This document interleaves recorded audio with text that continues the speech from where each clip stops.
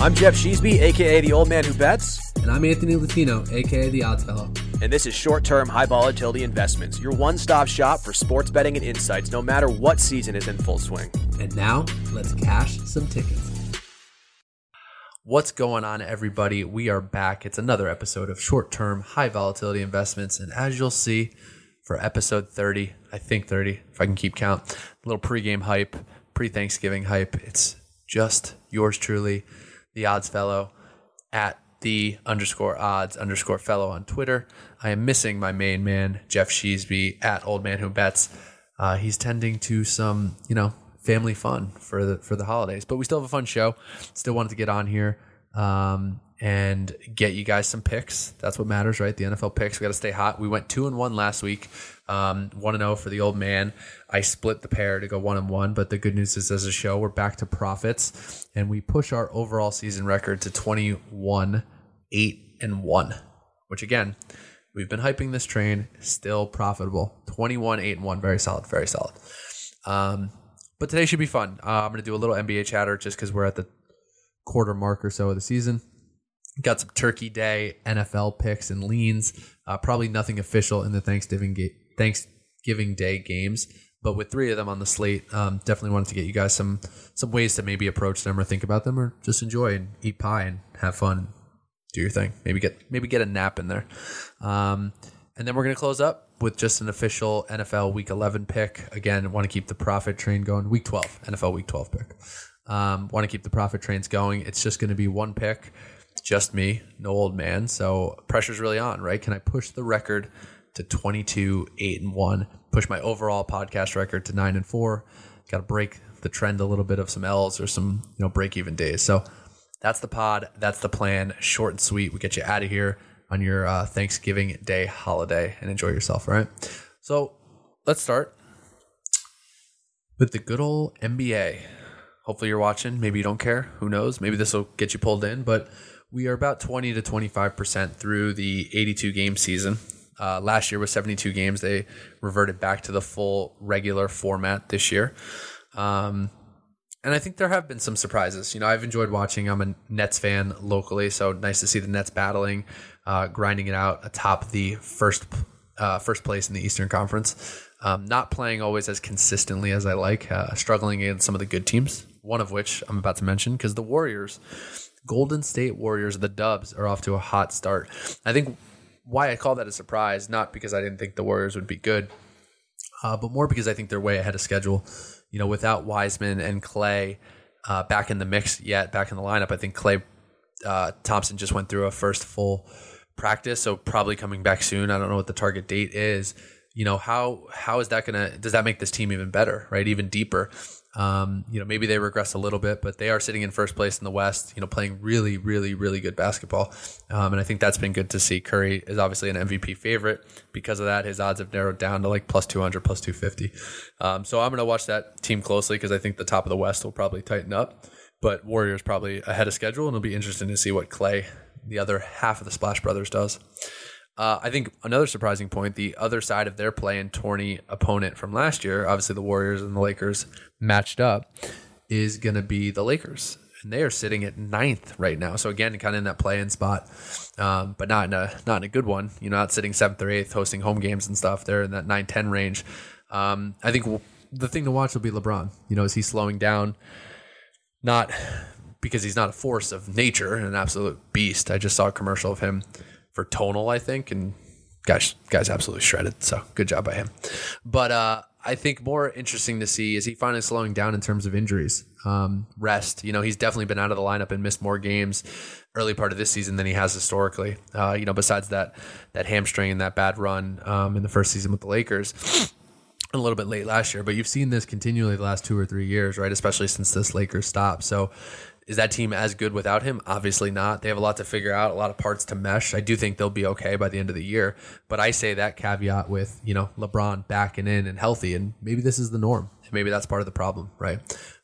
Davis is a beast, AD, but they need LeBron to make any type of run and to go deep right now with the way they're constructed.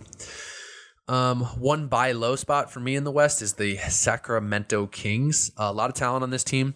Good at times, very inconsistent, but they did just fire their coach. They ended up losing Alvin Gentry's debut. They kind of collapsed late against the Sixers, an undermanned Sixers team. I actually backed the Kings in this spot, thought they would kind of run away with it. The line moved in that way. Directionally, it was a strong line and continued, I think, closed, at 5 points when it opened at 2 or 2.5. But I do think the Kings will get back on track. I think the coaching move, getting rid of Walton, was the right one. Timing wise, probably dragged longer than they needed to, but they ripped the Band-Aid, and I think you're going to see that team improve. So just a good season long buy low. And then another interesting watch, maybe a buy low, is the Pelicans. Really bad in the standings right now, but that's with no Zion.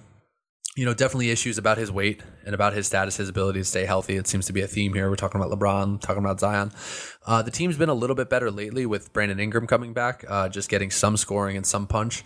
But not great overall. So I'm interested to see just the Zion drama unfold. Does he come back and play well and this team gets back on track and maybe builds towards something? Or does it continue to spin kind of out of control? And then you really have issues of what happens with Zion in the offseason, right? Where does Zion start forcing his hand out of here? What does Zion do about the rookie extension? Does he force his way to the Garden? All the Knicks fans listening, get the man to the Mecca. So I think it's going to be interesting. I don't know what Zion's motive is right now, but it doesn't seem like it's getting back on the court, unfortunately, which is bad news for Pelicans fans and bad news for NBA fans that want to see that guy. So that's a little hot takes on the West. The East, all I can say is it's really good. I think the East is deep. The East is back. The last however many years, right? The West has always been dominant. You've had garbage teams in the bottom half of the East. And this year it's really bunched up. There's honestly 13 teams right now that I could see making the playoffs. And that's crazy to me. And I think one thing that really stood out just looking at the standings the last day or so is the Hawks are 11th and the Sixers are 9th. Those are two, playoff teams from last year, and one of which went to the Eastern Conference Finals, another of which was probably a favorite to get to the Eastern Conference Finals or even represent the Eastern Conference in the NBA Finals in the Sixers and the Hawks who beat them. So I think what you're kind of looking at is who's going to get left out of this whole thing. 1 through 13, obviously with the play-in, more teams get, a shot. They get a chance. But you still have to be 1 through 10 to be in the mix there. That leaves 3 teams out of this, I end up thinking it'll probably be the Cavs, Raptors, and Pacers. Outside of that play-in 11, 12, and 13. Right now, they're kind of all jockeying. They're in that lower half. Cavs have overachieved.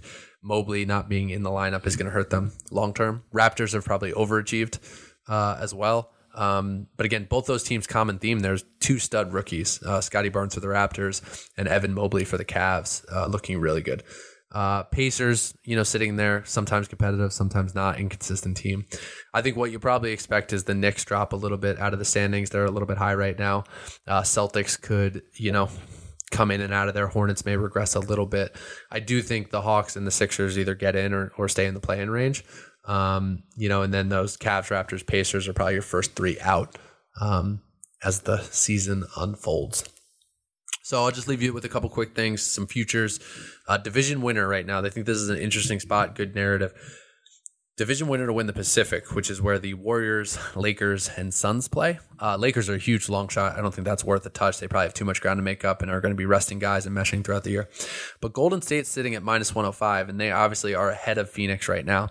So Phoenix is plus 110, Golden State minus 105, very similar odds, in season right now, looking at the standings. I think what you're banking on here is you can take the position and almost at even money say, what do I think is going to happen? Do I think the Warriors will hold up and keep at this pace and even get better when Wiseman and Clay come back? Or do I like them to regress and come back to the pack a little bit and the Suns to remain the consistent force in that division and repeat as division champions? Obviously they were last year. So depending on your approach, that's probably a good spot where there's, kind of even odds. A lot of these other divisions are wrapped up or have huge favorites and, or really long shots that just aren't worth betting, value wise.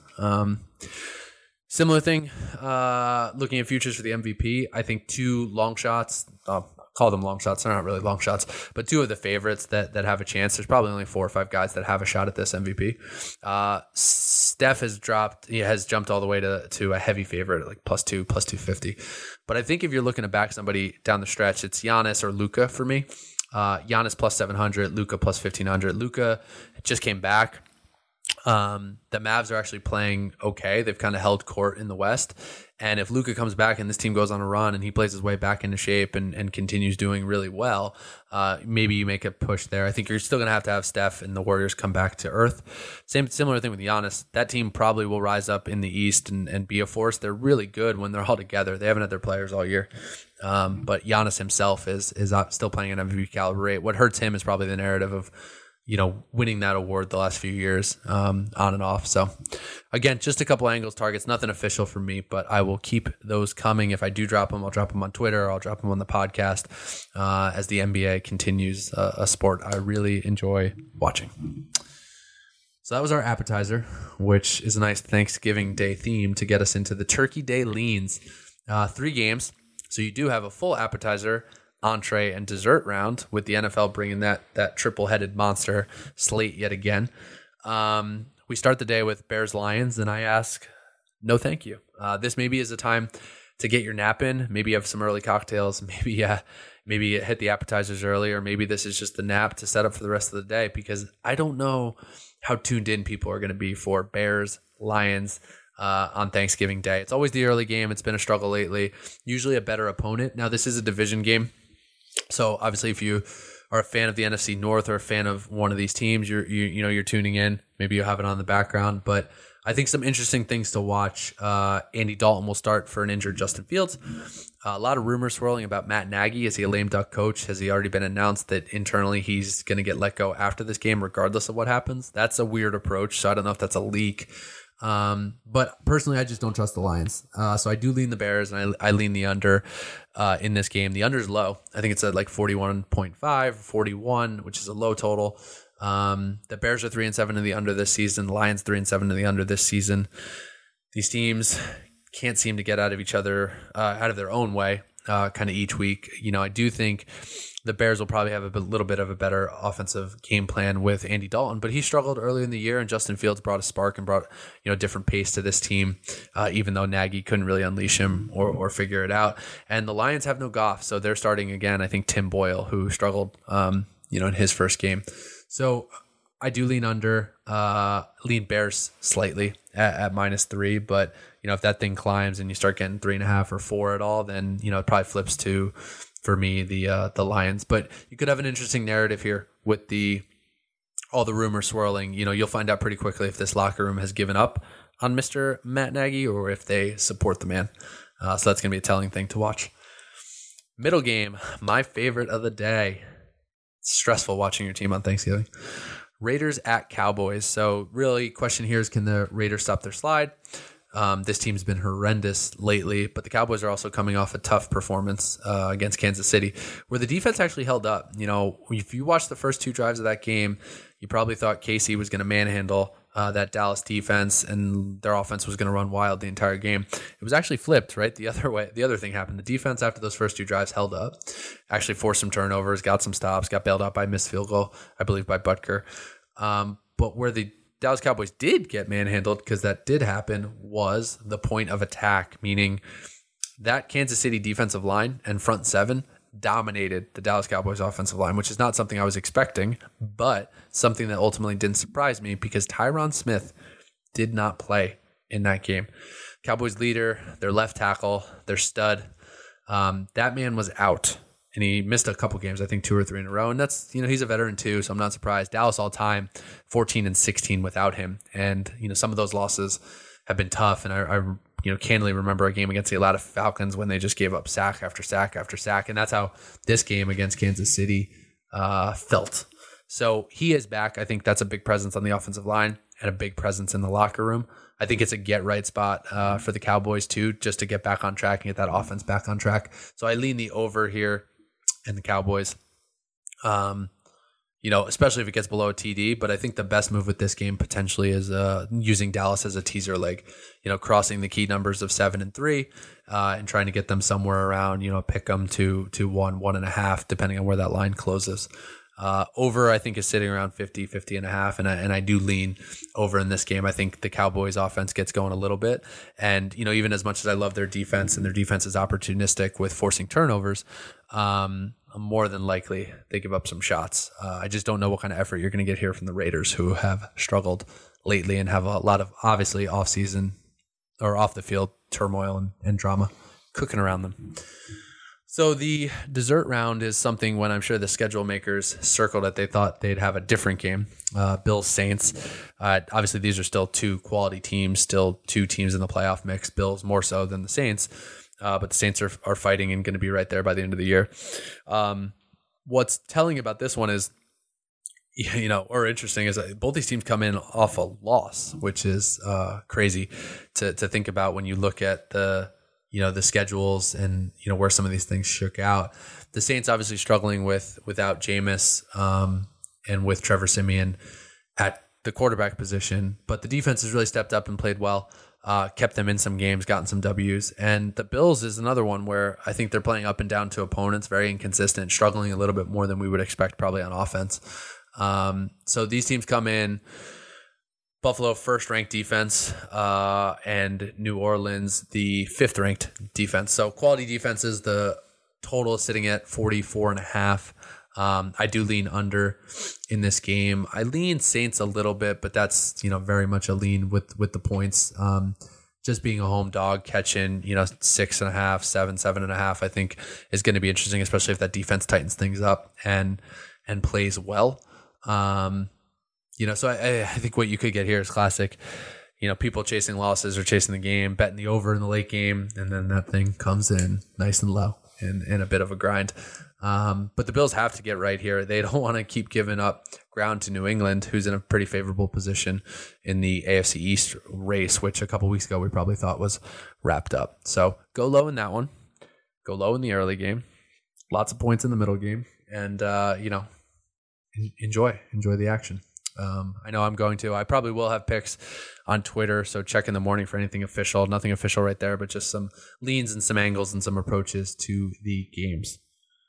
Which brings us to the official Week 12 short-term high volatility investment podcast play of the day for Week 12. This one's going to be on Sunday, so you got plenty of time to look at it. But jump on now because the line is moving. We are targeting the Tennessee Titans at the New England Patriots under 44 minus 110. I already saw some 43.5s out there, so you do want to get this at 44 and above. I think it even opened higher and is moving down. Coming into this game, New England is the second-ranked defense per DVOA, second in passing, eighth in rushing. The Tennessee Titans are the 12th-ranked defense, 13th passing, 18th rushing.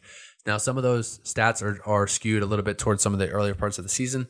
Obviously, it's averaged out, but what I love here is just what these two teams come in doing defensively right now, over the last 4 or 5 games. So let's start with New England, right? They are 5-6 to the over this season through 11 games. So slight advantage to the under for in their games.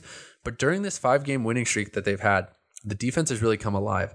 New England's given up 13 points to the Jets, which is the 24th ranked offense, 24 points to the Chargers, the 3rd ranked offense, 6 points to Carolina, the 29th ranked offense, 7 points to Cleveland, the 12th ranked offense, and 0 points to Atlanta, the 31st ranked offense.